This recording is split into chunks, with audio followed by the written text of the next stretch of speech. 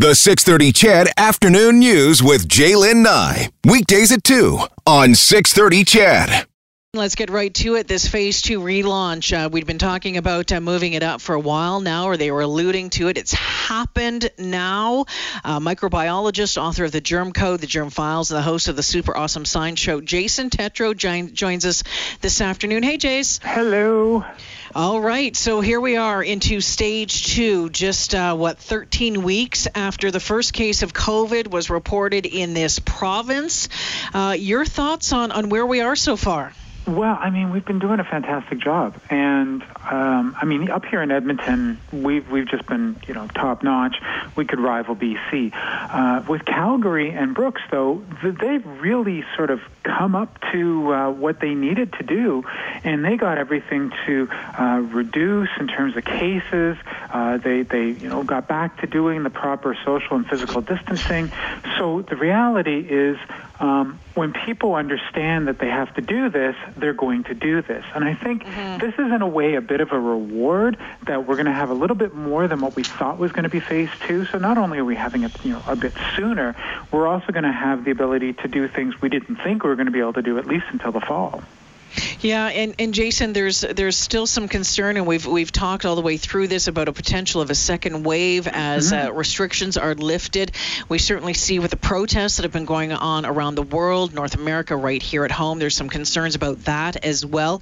What are your thoughts? What are you hearing on that? Well, you got to remember one thing. When we first started talking about this virus, the first thing we said was it's like SARS. And as you might remember, we were able to get rid of SARS. It's never come back. It never had a second wave. So the fact is that maybe, just maybe, we might still be able to get ourselves into that position where we can eliminate the potential for that virus to circulate in our communities. Now, I'm not saying that that's really the case, but when you start looking at other areas of the world, whether it be the Far East or Iran and that type of thing, they've seen some bumps, but they've never seen that wave that was expected. So the fact is that while we were very protective and we were very careful to treat this like we would have treated it, as a common cold coronavirus, which comes around every single year, we may be at a point where possibly we could eliminate it so that this experience of 2020 has just been once in a lifetime, and we don't have to worry about it, well, maybe once in a decade.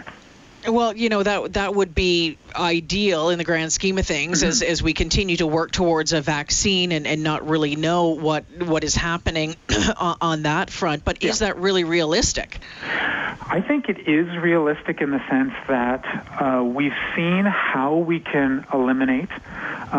We now have at least one place on Earth that has actually accomplished this, which is New Zealand. New Zealand, yeah. And so what we understand now is the island mentality, if you happen to actually be an island, will work. But here's the thing. Can we now do this by essentially every one of us is an island? And if we treat ourselves appropriately by making sure that we're keeping ourselves protected, our respiratory tracts have a barrier protection, we keep that physical distancing, can we actually get to a point where this virus simply will not be able to spread and essentially maintain itself? So in New Zealand, they did have a case now for 2 weeks, 3 weeks, or I can't remember what it is. When can you say that you've eliminated it? Well, you can say that you've eliminated it essentially after, I would say 3 weeks. The 2 weeks is really just to show that there's been no new cases. And so in that sense, it's eliminated. You kind of want to go a little bit further. They do this with Ebola as well.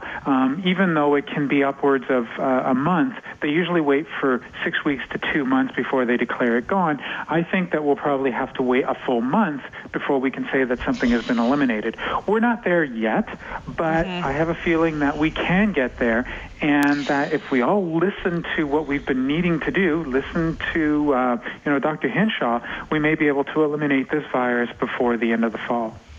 So, that's interesting that you say that, and I think that some people I know that some people have poo-pooed this virus right from the get-go, thinking it nothing more than an overblown flu, but others saying, otherwise, and don't want to pay attention maybe to the rules that are out there. They're not going to wear a mask. They don't care about social distancing, all of that sort of thing. We have heard the Premier say that is paramount. We've heard Dr. Hinshaw say that is paramount. We heard the World Health Organization yesterday saying that complacency is probably the biggest challenge right now. How important is it that we continue to follow the rules set out? Let me give you an example from 10 years ago. That was 2009, 11 years ago.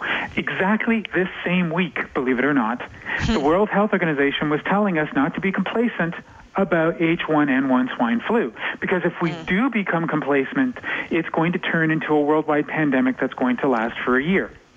We were complacent. It did.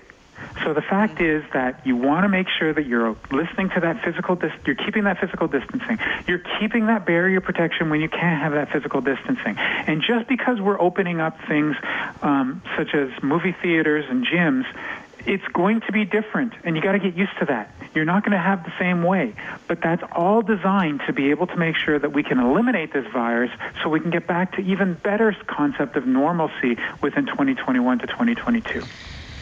I was reading a report that came out last night, and it was an article. It was UC Berkeley team published today in the Journal of Nature saying that emergency health measures implemented in 6 major countries have significantly and substantially slowed the spread of the coronavirus. And they went on that said as many as what was it? It was millions of cases that were effectively stopped in their tracks because of what has been put in place. Did you read that? I've seen some extent. We've been saying this for some time. This is just another one of those papers.